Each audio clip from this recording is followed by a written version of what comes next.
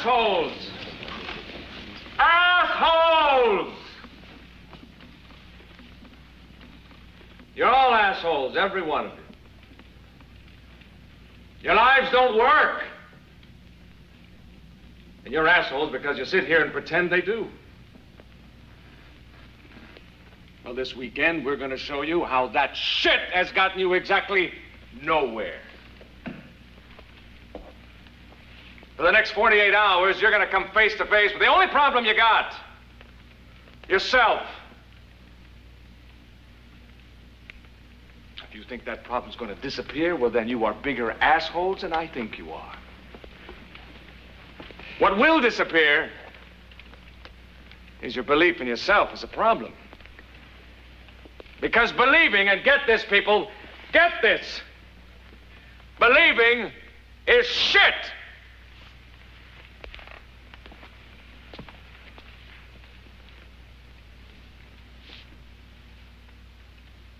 Being is where it's at.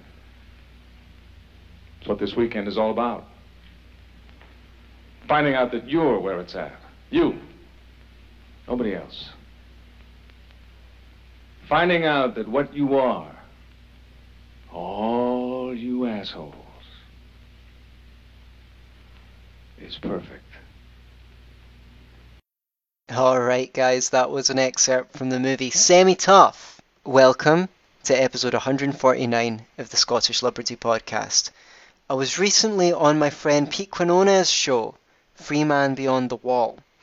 And let's just say we lent a critical eye to the self-help industry. As most of you know, I'm a therapist. I'm adjacent to the industry. But I think it would be reasonable to say I have my fair share of criticisms of it. The problem I have with almost all self-help stuff is it's very much orientated around conceptually defining reality and see things through this prism and that prism, and if you just look at it this way, and they build frameworks to look at things through, and people go, oh yeah, that makes so much sense. But then they go home and their emotions bounce up and down as the day goes by, their sense of effectiveness wavers up and down, and with it, their commitment to whatever they committed to, the memories of those powerful aha moments lose their shine, and everything defaults back to more or less the same.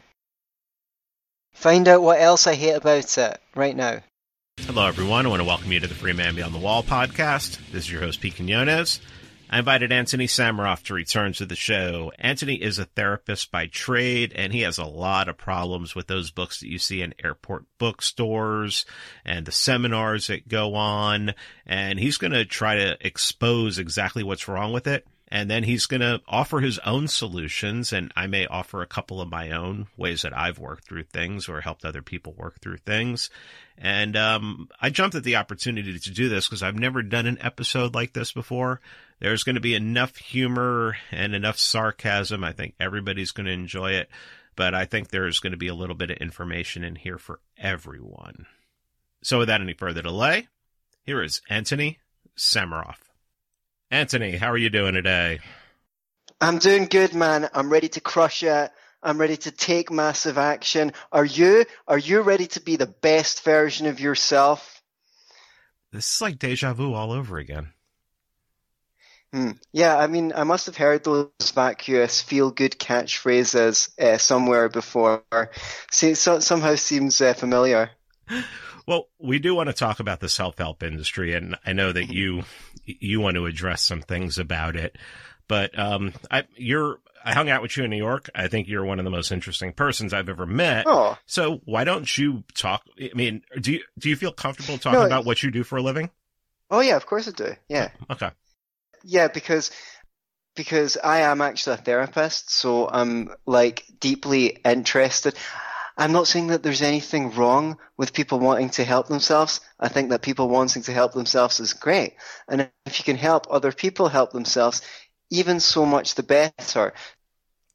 It's not help that I have a problem with, least of all self-help. I mean, I now that you got me talking, I can probably talk forever. I think, if anything, to some degree, when it comes to personal development, libertarian audience should be an audience that's interested in this kind of stuff, because libertarianism is to a degree about personal autonomy, personal freedom, freedom in our own lives. Of course, most of the stuff that affects our freedom, to a large degree, at least in a free country, is our internal stuff. So when I'm coming on here to discuss with you the self-help industry and maybe throw some stones at it, I just want to be clear, I'm not against people trying to improve their lives.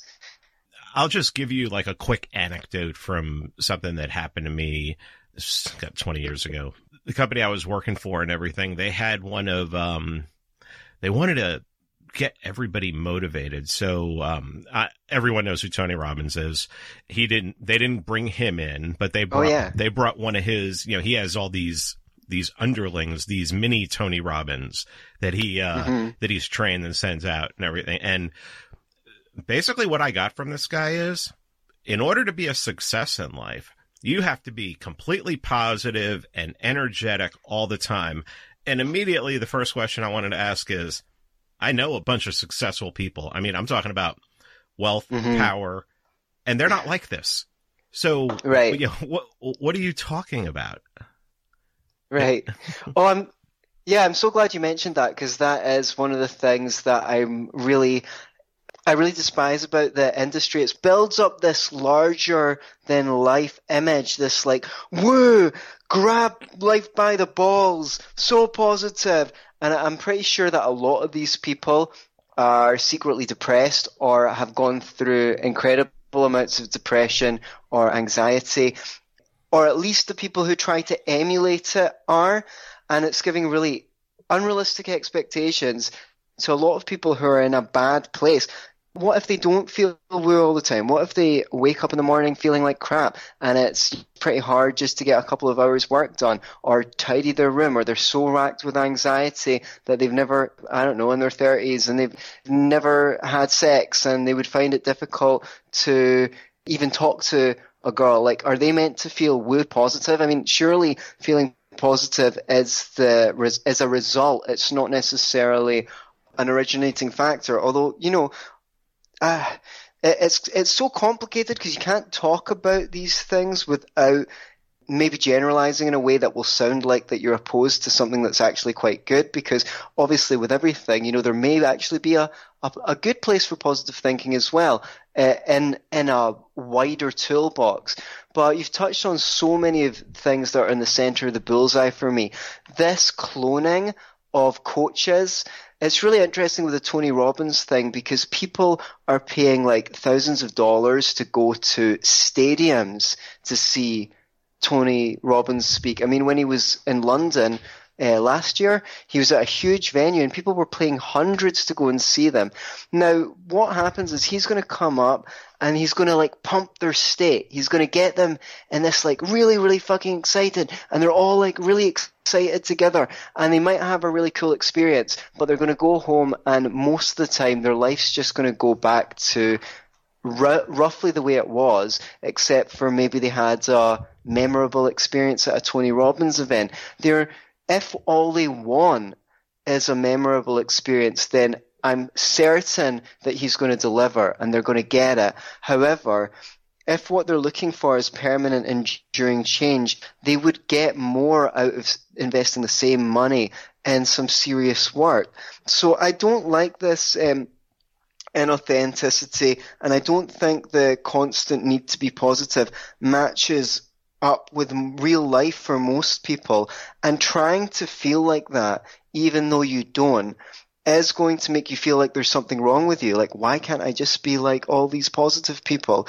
And my favorite counterexample that I can think of at the moment, I remember I was once, maybe a couple of years ago, watching a Q&A on YouTube from Jordan Peterson, and someone wrote him in and said something like, I'm so lacking in conscientiousness that I can't even fill out the self-authoring program that you made. What the hell is wrong with me? And Jordan Peterson's response was, well, a lot of things probably, because there's a lot of things wrong with most people. And I loved that because it was so unexpected and so human and so down to earth, Rather than going, oh, there's nothing wrong with you, you've just got a challenge. It's not a problem, it's a challenge. It's like he went, well, you probably are pretty messed up. Everyone is to some degree. And I found that much more relatable. Well, the problem with the whole Tony Robbins thing is that it's one size fits all. I mean, that's the way it's delivered. I mean, I'm of the opinion that companies who bring him in or bring in, his lower tier people, they're looking to not excite everyone. Maybe they're adopting the Pareto principle where, well, if I can just get 20% of my people excited by this and, that can exhibit some change.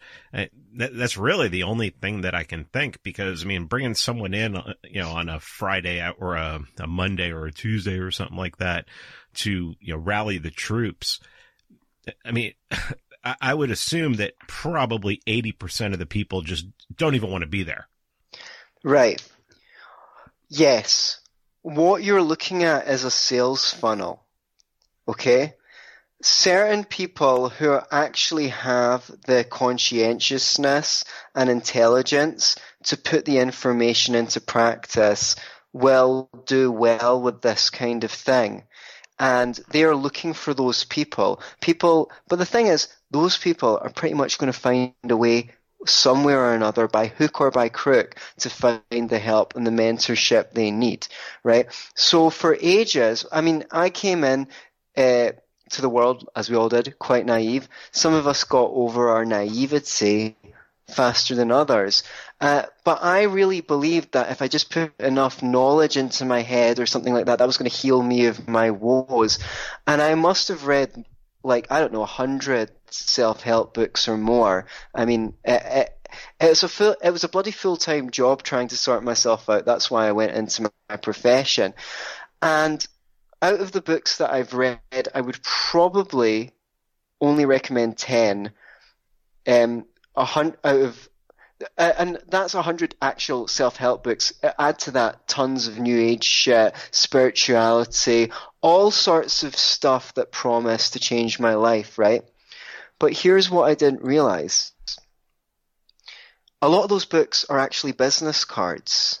They're not books, right? People are not writing these books to everyone that reads them, because most people don't want a really useful self-help book. They just want something to read on the plane. So if you're out there looking for a really great self-help book, one that is going to change your life, I want you to know that the whole industry doesn't exist for you. It doesn't exist for you. The whole industry exists to get a book that's easy to read into as many hands as possible. So out of the thousands or tens of thousands of people who read them, a few people will be willing to pay $2, $3, $4 grand or more for a long weekend retreat, or $10,000 for a week, or $50,000 to be coached by the author for the entire year. People don't want to be told, if they've got social anxiety, well, you're going to have to go out and speak to 10,000 strangers. And even if you do that, you're occasionally still going to feel anxious around strangers. In fact, sometimes you'll go out and think, what the fuck, I've been practicing this for years and I'm still completely clueless. Because that's what real life is like. That's what really recovering from a wound like social anxiety is for. And, you can apply that to literally anything. People don't want to hear that, Lord knows, just apply the example to something else, right? They don't, the vast majority of people don't want to know what it really takes to change their life. And the books are not written with people, with giving people practical, applicable, let me try that again. with the idea of giving people practical steps that they can implement in a systematic fashion. Fuck's sake, Pete. Practical steps that people can implement in a systematic fashion to get better results over time, because that is going to scare them. They just want something to read in the plane. They want to hear some cool stories about some interesting stories that the author is including in the book about people who came to his programs or came to his therapy or her therapy and saw improvements over time and going, oh wow, yeah, I can do that too. You can do it too, but not just by reading the book. So basically, the book is a business card. It's there to sell retreats for the main part. Do you honestly believe that someone who's suffering can take one of these books, I mean, the best self-help book in the world that has, the greatest advice, and apply it to themselves? I'm not going to say that there's no, the thing is with these books, most of it's philosophizing. There's just philosophizing, and they've got some exercises in there. And most people don't do the exercises, the vast majority, because they don't believe that it'll help. They don't believe the exercises will help, and probably in a lot of cases, they might not. If a book is really well written and really helpful, it may actually have techniques in it that you could try in the real world and get more experience. But they will be saying things that people don't want to hear, which is you will have to try this technique X amount of times, and then you will start to learn from your own experience new ways of being. But yeah, I think what you're saying is someone who's really suffering, is a book going to help them? Probably not going to be enough. I think another massive problem which I'm coming to is the emphasis on information. We're swimming in information, but people buy the false promise that if they put the content of this book into their head, that alone is going to change them. And then people get this addiction to reading the next book, watching the next YouTube video. There is no information that's going to change you that much. It's going to be practical application. The problem that people have is their state. They don't know how to manage their state. They don't know how to engage appropriately with difficult emotions and steer their ship through those difficult emotions. So if they're not conscientious, for example, they don't know how to deal with the negative feelings that confront them when they try and do the things they want to do in their life, and that's why they can't do it. And books don't deal with your states. Books can answer questions, so they're very limited in their application.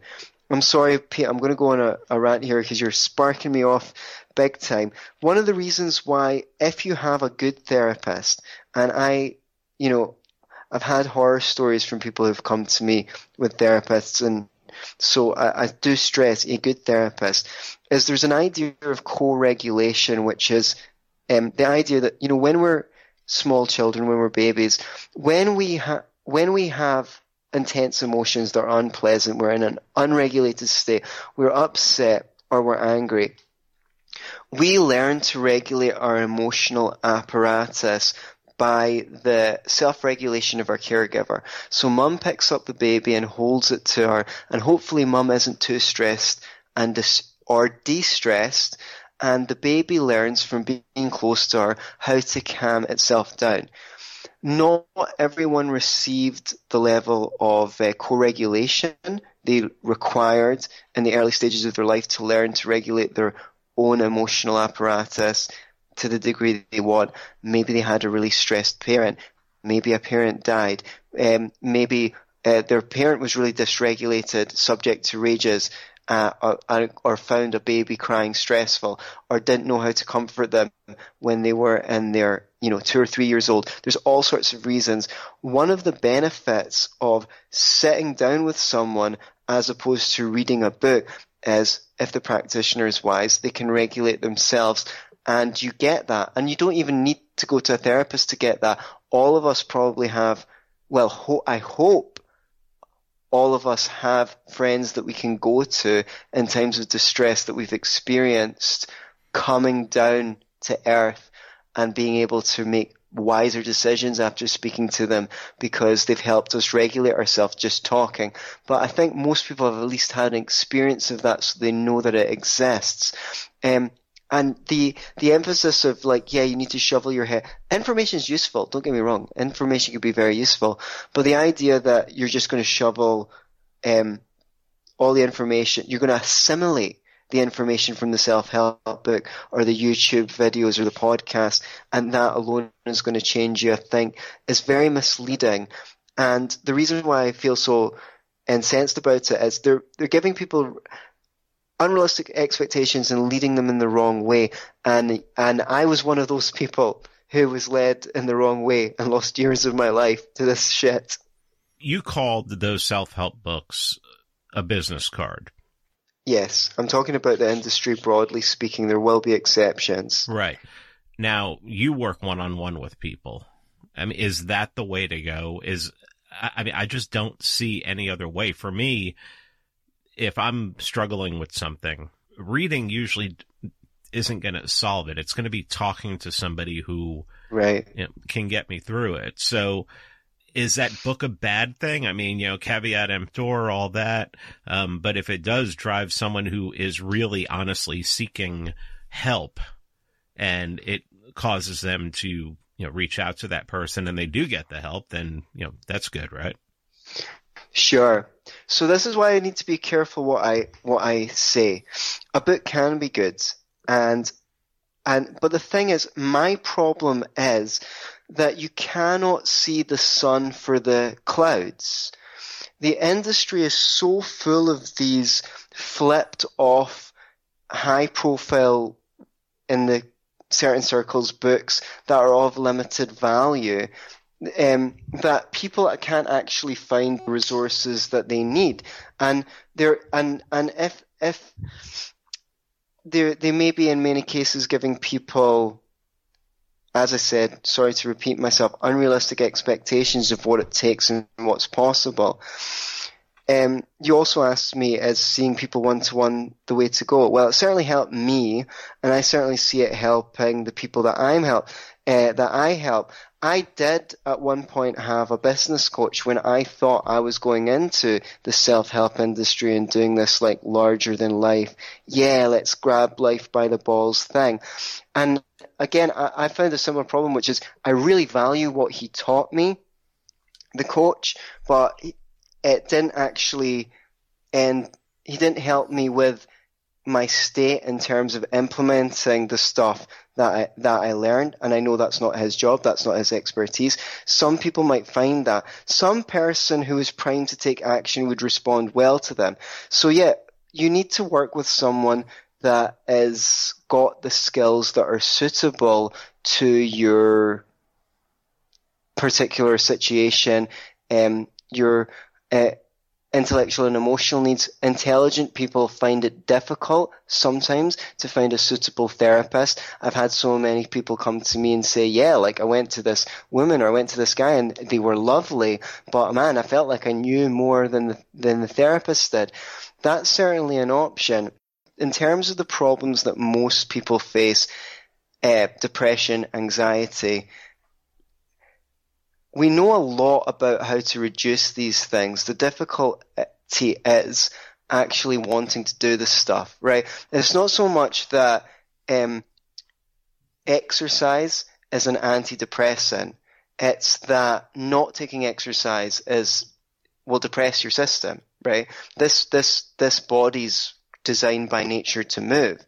And so if you were born a few hundred years ago, you'd be doing 10 or 20 times as much physical activity as most people do today. So there, we know that diet, social interaction and all these things. But what I work with is people's wounds, people's demons, things that happened in people's past that left a mark in their psyche. That's what, through our life, we are all exposed to disappointments, losses, all sorts of things that happen that seem to affect the way that we process information, the way that we process the world. And, a large part of what I'm doing is guiding people into those blocks and working with them through them so that they get some sense of freedom and liberation from the past. And I watch them become more available to life, like more alive, like they can do more of the things they want to do. They've got more optimism. They're more confident in their decision making. They're more excited about their life. And, I started with myself. I am not lazy when it comes to this stuff. Well, to be honest, I don't know if I would not be lazy if I didn't have to. I was suffering a lot in my teens and 20s, but I talk about moving the physical body because I'm the kind of person who didn't take much or any exercise until I hit 30. And I have actually spent months on yoga retreats and things like that, trying to reverse the damage of a sense. Obviously, I'm not overweight or anything like that from anyone who's seen me. But the thing is, my body, I didn't actually realize how uncommonly tight my body was. This is a problem brought forth by our education system as well and things like that. I've gone to the kind of little dance classes and exercises classes that old age people go to, that get run in the community centre and things like that. Because my body was uncommonly tight and not functional, although I didn't know because, there's no outward signs of it.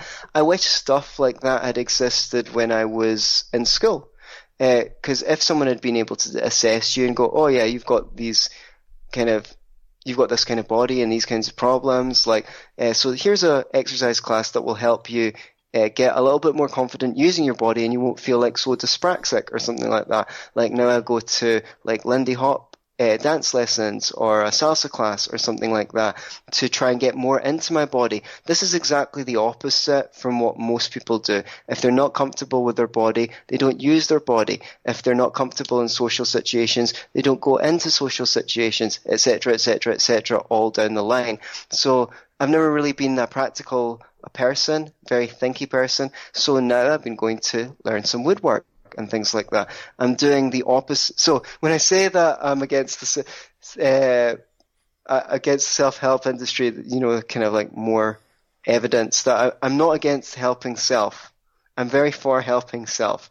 It's just the way that these things are run at the moment that is a great concern to me.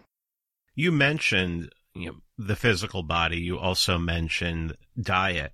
What about just keeping yourself mentally fit? It seems to me that when I don't have a chance to read or listen to books at least, or work on the podcast or write or doing something, I fall into malaise. And most of the people that I know who at least are constantly reading, constantly creating things like that, they seem to be, now they may deep down have a lot of problems, but they, at least outwardly, I mean, I think if pressed, they would, you'd probably find out that, it's like the people who drive an hour and a half every day one way, so they're in their car 3 hours a day. And, I used to be one of these people who I just listen to music, constantly listen to music, always music playing.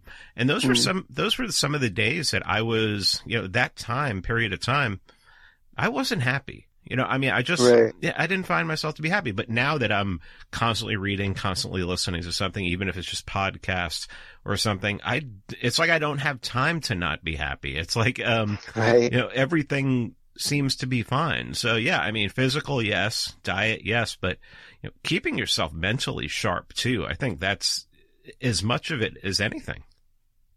I think there's another thing that you touched upon there, which is you've got a sense of purpose in your life. You've got a sense of purpose in your life. You've got this podcast, you've got fans, you're contributing and editing at the Libertarian Institute. You found something to get up for in the morning. And it's really important that people have something that they're working for, especially if they don't like their job or whatever it is, you can always have something that you're moving towards, because there's a fulfillment in pursuing. And I talk about this in my self-help book, Procrastination Annihilation. Like, people sometimes choose goals that are too big and too out of their comfort zone, and I used to do that, and it really, really got me down. But when I realized that by making the goals smaller and more realistic, I could gain competence.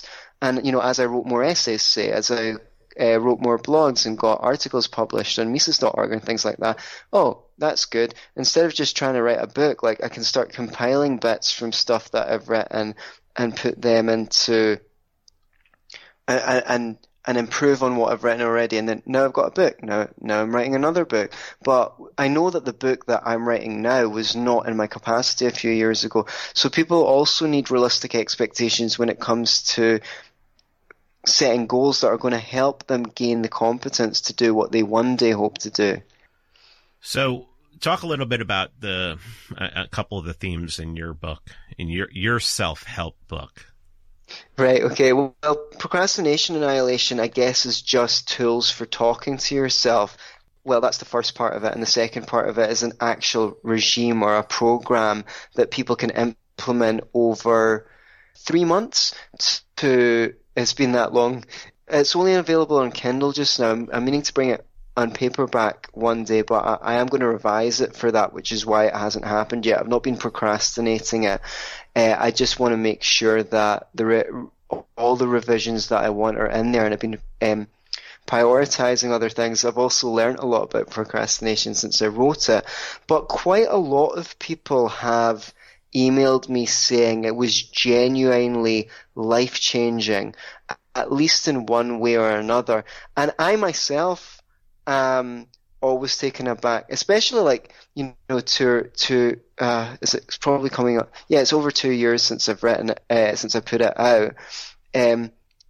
When it was a long time after, and I remember reading that, and it changed me in this way, and I'm still seeing the influence of it now. I myself got surprised because I'm so skeptical about the power of self-help books to change people, that people were actually saying that they got effects of it. But it's based on my own first-hand experience of being a chronic procrastinator, and not as a person who's completely cured either. But if you look at the stuff that I've put out over the last couple of years, like, I'm impressed myself. Given how much time I still waste, I'm impressed I've managed to put out as much stuff as I do put out.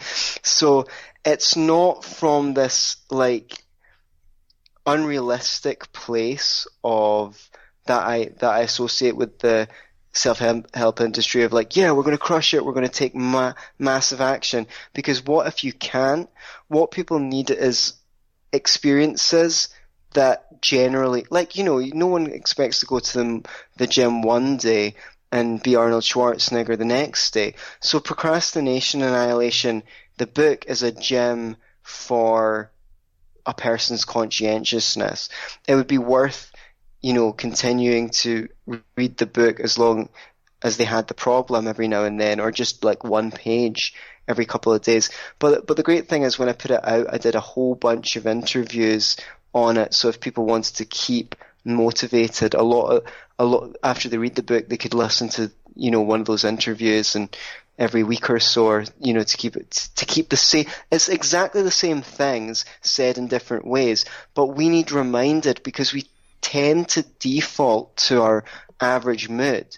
So people really need, like, reminded if it's a problem that they've decided that they're going to work on, which, by the way, is another benefit of therapy, because you're going to see your therapist in a week, and you've got that kind of, the road laid out for you. You've been defining your problems in therapy. You figured out what stuff out of all the shit that you could be working on in your life that you want to work on, and you're being reminded to pick up where you left off, but also to keep on focusing on those areas, because there's infinite things we could do. I could go and decide to learn Mandarin tomorrow. Do you know what I mean? If I so decided, there's anything. So if I don't want to talk about about it too much longer because there's tons of content on procrastination annihilation. But if that is one of the ones you're interested in, if you don't have Kindle, just send me a little message and I'll email you a PDF of it, free of charge. But if that's a problem you're working on, then you make that problem the center of your life for 3 months. Probably not before your kids or anything like that if you have it, but you make it the problem that you're working on in your life for 3 months, and you'll see amazing changes, and many of those changes will be lasting after those 3 months. So you can always go back, next year and do the same thing again that you did with procrastination annihilation. And if you just want to read it on the plane, I've been told it's a very nice, pleasant read, so it can fulfill that function too. You just mentioned people can email you. What email would you like them to contact you at? Anthony@beyourselfandloveit.com. I'll make sure to put that in the show notes, but I just want to remind everybody, Anthony spells his name without an H, so it's A-N-T- Oh, thanks. Yeah, ANTONY at beyourselfandloveit.com. Yeah, that's right. Okay. And by the way, I should probably mention, just in case someone resonated with my raging against the industry, most of my work is online. I work with people in the States, Australia, New Zealand, all over Europe. So if you like my philosophy, or you think that I might be a good person to help you work through your stuff, you can also email me at Anthony@beyourselfandloveit.com. And if you mention that you heard me on Pete's show, I'll do a introductory session with you free of charge, probably somewhere towards the end of the month, so that you can figure out whether we are a match before committing to anything. If that's something interesting to you, and you think you've got something that you can work through, and would like someone that's good at doing that. I think something that would be important to address is the fact that, most of the libertarians, the anarchists I know, they're just skeptical of things like this. And, self-help, I would assume most are skeptical of self-help or anything like that. So is there any way you can, with all you've said and everything, is there any way that you can ease their minds that, like, I guess saying, there's no guarantees in life, you can only try.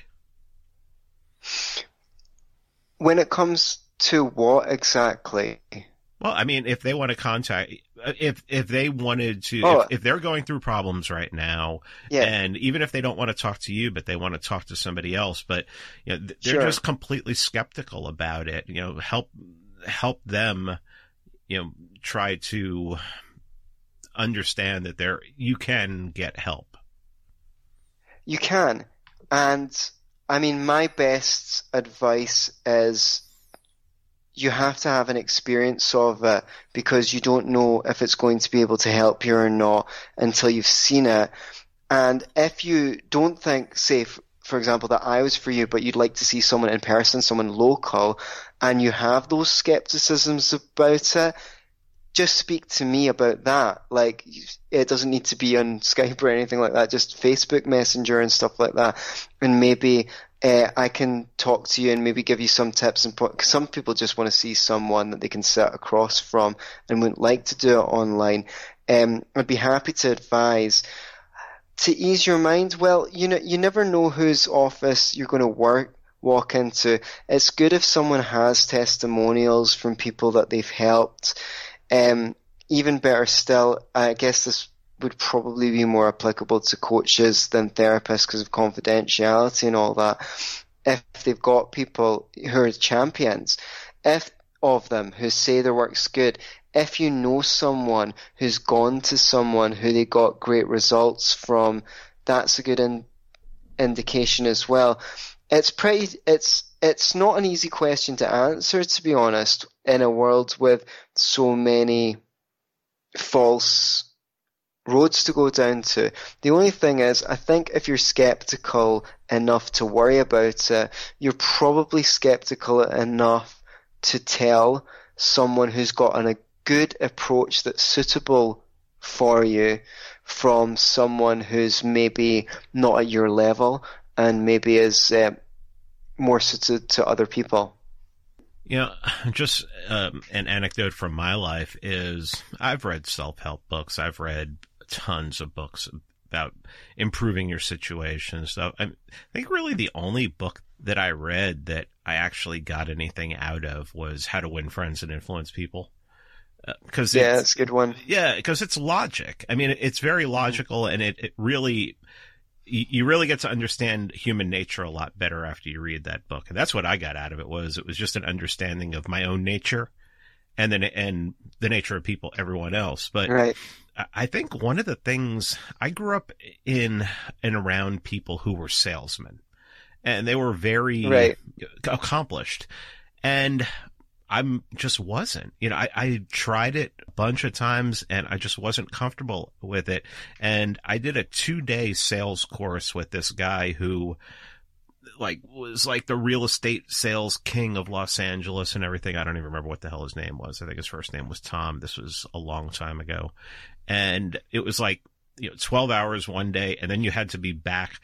You had to study stuff overnight and then be back early in the morning. I mean, so you basically didn't sleep and everything. And just learning basic sales techniques, that probably helped me more than anything.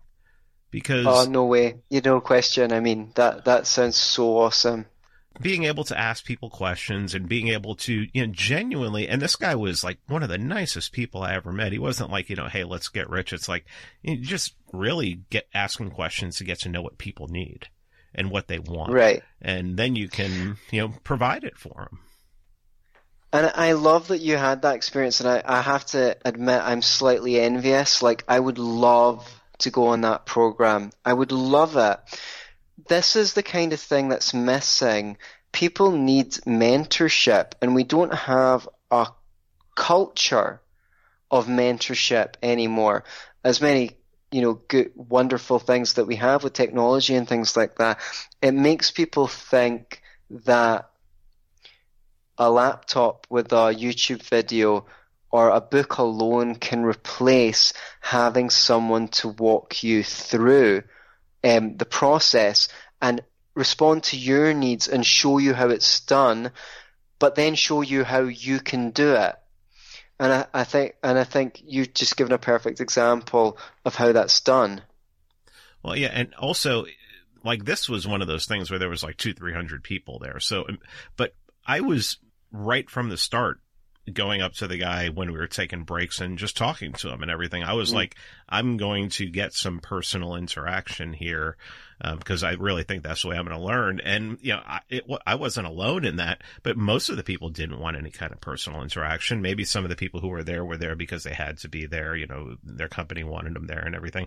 I was actually there because I wanted to be there. And it was a lot of fun. It sounded like I was going to hate it when I did it, but just knowing that this person wasn't, getting to know that he wasn't a total scumbag who was like, hey, I'm going to teach you how to make more money than you can make in your whole life. No, he was like, I'm just going to teach you ways to build relationships with people, and, that's a big part. Anybody who knows anything about real estate sales that's a huge part of real estate sales. And, I think that's why I picked that one too, because, he just seemed like the nicest guy when I was looking for something like that. Yeah, and I guess that's an advert for first-hand experience. I mean, I went to all sorts of self-help retreats and things like that in my 20s. Some of them were just like weekend things and seminars. And I had good experiences and I met lovely people at them. But none of them really changed me because they were just a little bit abstract, I suppose. And what I found, in my 30s is just doing so much stuff that I wish I'd just done in my 20s, just practical things to make you feel like you're a competent person in the world. whatever that is. The great thing about learning a skill is that when you learn a skill, especially one that you didn't think you could, and you don't have to be great at it. I always say to my friends that I'm doing, that friend that's teaching me woodwork, and people, like, one thing I do here, the reason why social anxieties come up is I do a weekly workshop called How to Make Small Talk for people, some people with social anxiety, but some other people who just like, oh, I've always hated small talk. They just don't know what to say in social situations. And we have games, we play games together that help people learn new ways to communicate. But one of the things is just loosening up and loosening up their mind and finding ways to talk about little things in interesting ways, right? These are all skills that I struggled with earlier on in life, which is why I'm teaching them. And it's the same with anything I do, whether it's making small talk or learning woodwork or going to that salsa class last night, which was really fucking hard. It's like, I just want to get slightly less shit. That's always my philosophy for taking anything on. And I always say that to my friends, and it always provokes a laugh. It's like, if I can get slightly less shit at this activity today, then that's going to be an achievement. And that's such a greater mindset than kind of like the mindset that I had growing up, or maybe that was even inculcated in me in school. Like, there's no point of doing anything unless you're going to do it professionally, and more to the point, like, if you make a mistake, like, that's bad. In fact, we're going to put red crosses all over your work beside every time you make a mistake. So I'm just sharing this wisdom because it was hard won. And one piece of information that might actually prove helpful is whenever you're trying to do something that's out of your comfort zone, just say, I don't have to be perfect at this. If I can get slightly less shit today, that would be pretty good. Because getting slightly less shit every day or every few days at something over a period of time makes for pretty good results.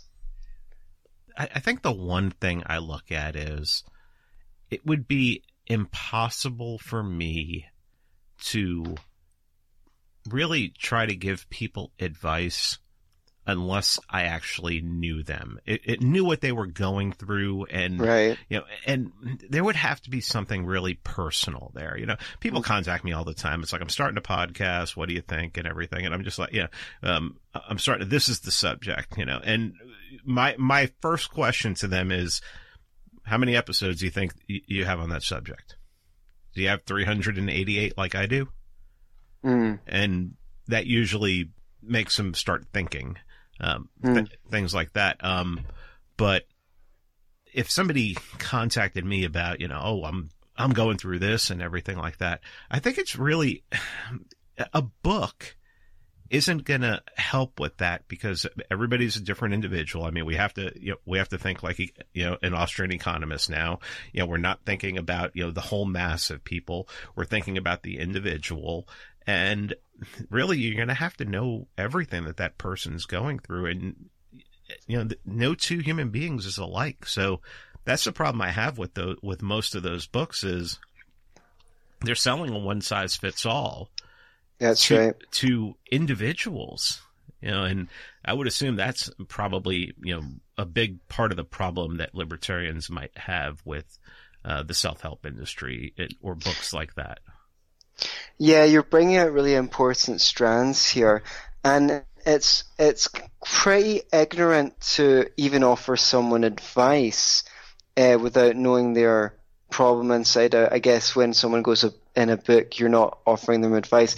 But I say that to lead into, like, one of the things that you might expect if you go to a therapist, if you've not been one to before, which is really, really important, is that the point of someone asking you questions and prompting you to speak so that you feel understood is really not just a skill for therapists, but it's really a prerequisite of, like, you might have experienced someone sometime trying to give someone advice, being like, that person, they never take advice, they just go off and do what they want anyway. It's so annoying when they complain about their problems. Or similarly, you might have experienced someone giving you advice when you weren't actually ready, and you feel this like deep frustration because what you're actually seeking after is understanding. And I think that that's one of the what parents do, and that's a lot of the problem that I think people have. Yeah, that's why people don't get on with it. With their parents, is because that's exactly what they do.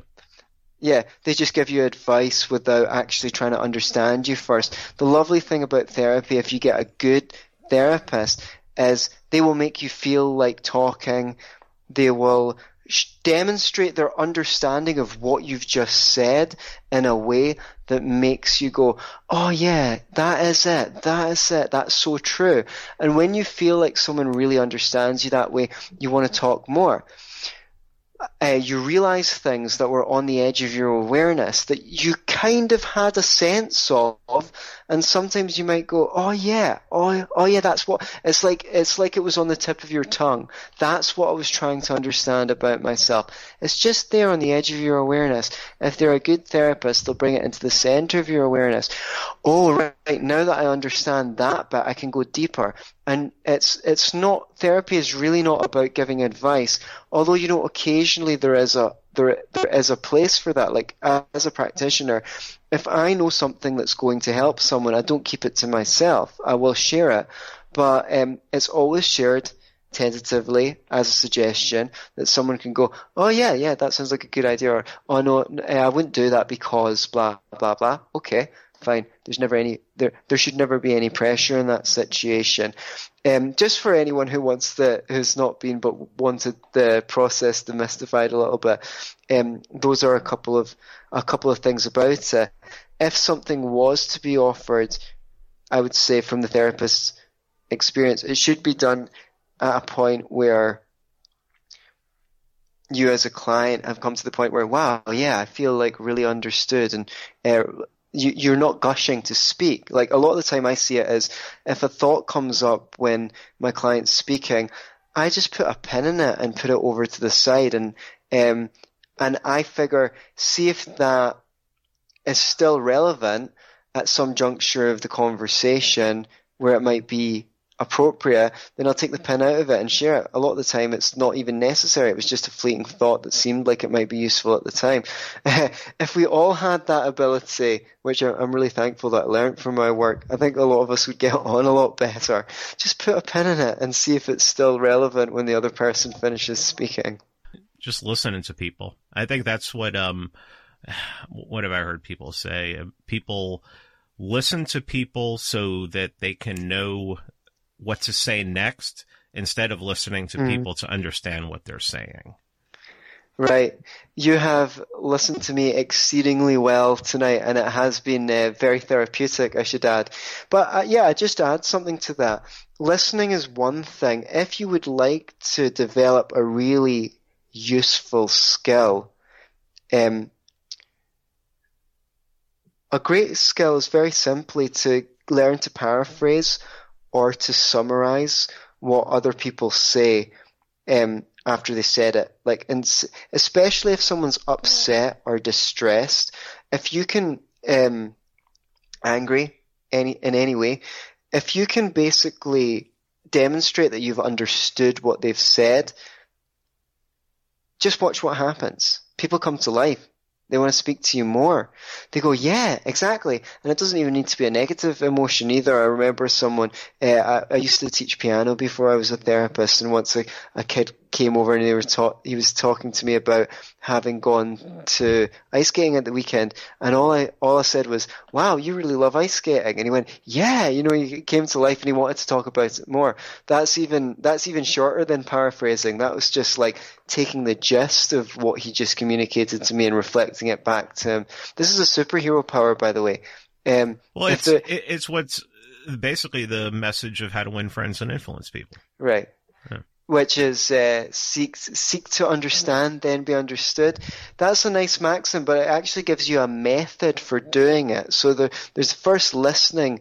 Listen with the intent to understand what the other person is saying, and then demonstrate your understanding. That's kind of like the next step. And you can be pretty clumsy about it. People will It is something that you can get quite skillful at, but people will cut you a lot of slack if you're clumsy with it in most cases, because at least you're showing that you're trying to understand what they're saying.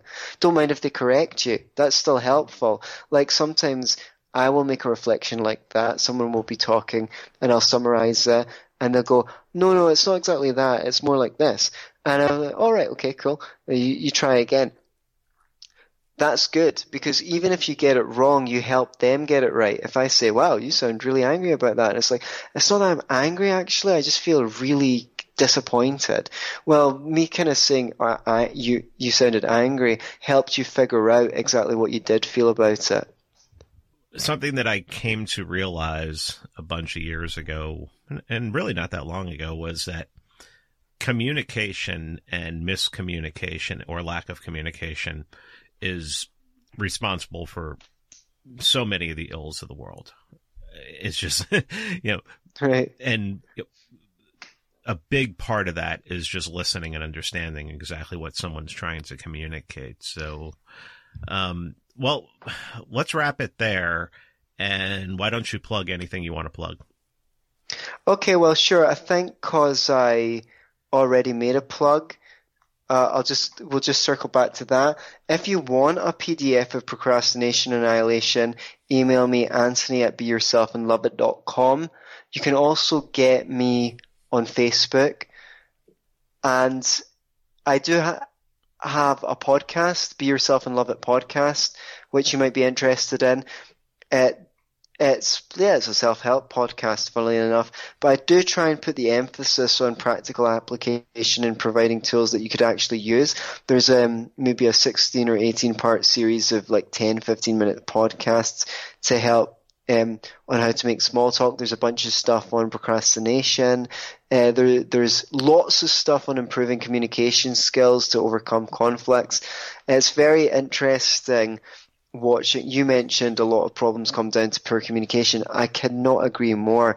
It's really interesting watching movies and media and plays. I like going out to the theatre. When you understand some of these communication skills, like the paraphrasing thing and demonstrating understanding, and see how much of the conflict in media is about characters not actually taking the time to understand and see where each other were coming from, and if they did, they would be they'd be able to get on, but then we wouldn't have a cool movie to watch. So it's interesting, the drama of play. So Anthony@beyourselfandloveit. Fuck, man. Anthony@beyourselfandloveit.com. Thank you so much for having me again, Pete. I always love doing your show. We always have a great chat. Yeah, and we had a pretty good time in New York too, didn't we? Oh yeah, thank you for mentioning that. Yeah, we had a really great time hanging out. Did we? So was the last podcast we did before or after that? It was before that. We were going to do one after. All right. We were going to do one after that, but Tom wanted to have you on, and I defer. Okay. Cool. Okay, because I thought the last one we did was after, but yeah, just for anyone who didn't know, there's a great picture of Pete and I sipping whiskey. I was very touched that you came to New York to see the debate, and I'm glad that we got to hang out quite a few times. It was a very, very special opportunity to meet you and hang out in Gene Epstein's apartment, sipping whiskey. Hisako's apartment. Hisako's apartment, right? Yeah, Gene's wife, Hisako. It was properly surreal. I felt like I was in after Ayn Rand wrote Atlas Shrugged, she had her little collective of people that used to meet weekly in an apartment in New York at the weekends, which she called the Collective. I felt like I was part of something like that. It was properly surreal. Oh, we had really great. Yeah, we had great conversations about everything from, and a lot of them just didn't go into libertarianism at all, or movies and all that, and just arguing with your friend about how the Godfather was actually a good movie. Yeah, that stick out for me as well. We were talking about the Godfather and Our mutual love for 80s goth music, I think, was one of the things. We both got out to see Sisters of Mercy and Bauhaus and all these bands that very few people know anymore. Really cool. Who? What are these bands? I've never heard of these people. I was a goth in my late teens and early 20s. All right, man, I'm going to get out of here. Always a pleasure. Always a pleasure. Thanks for having me.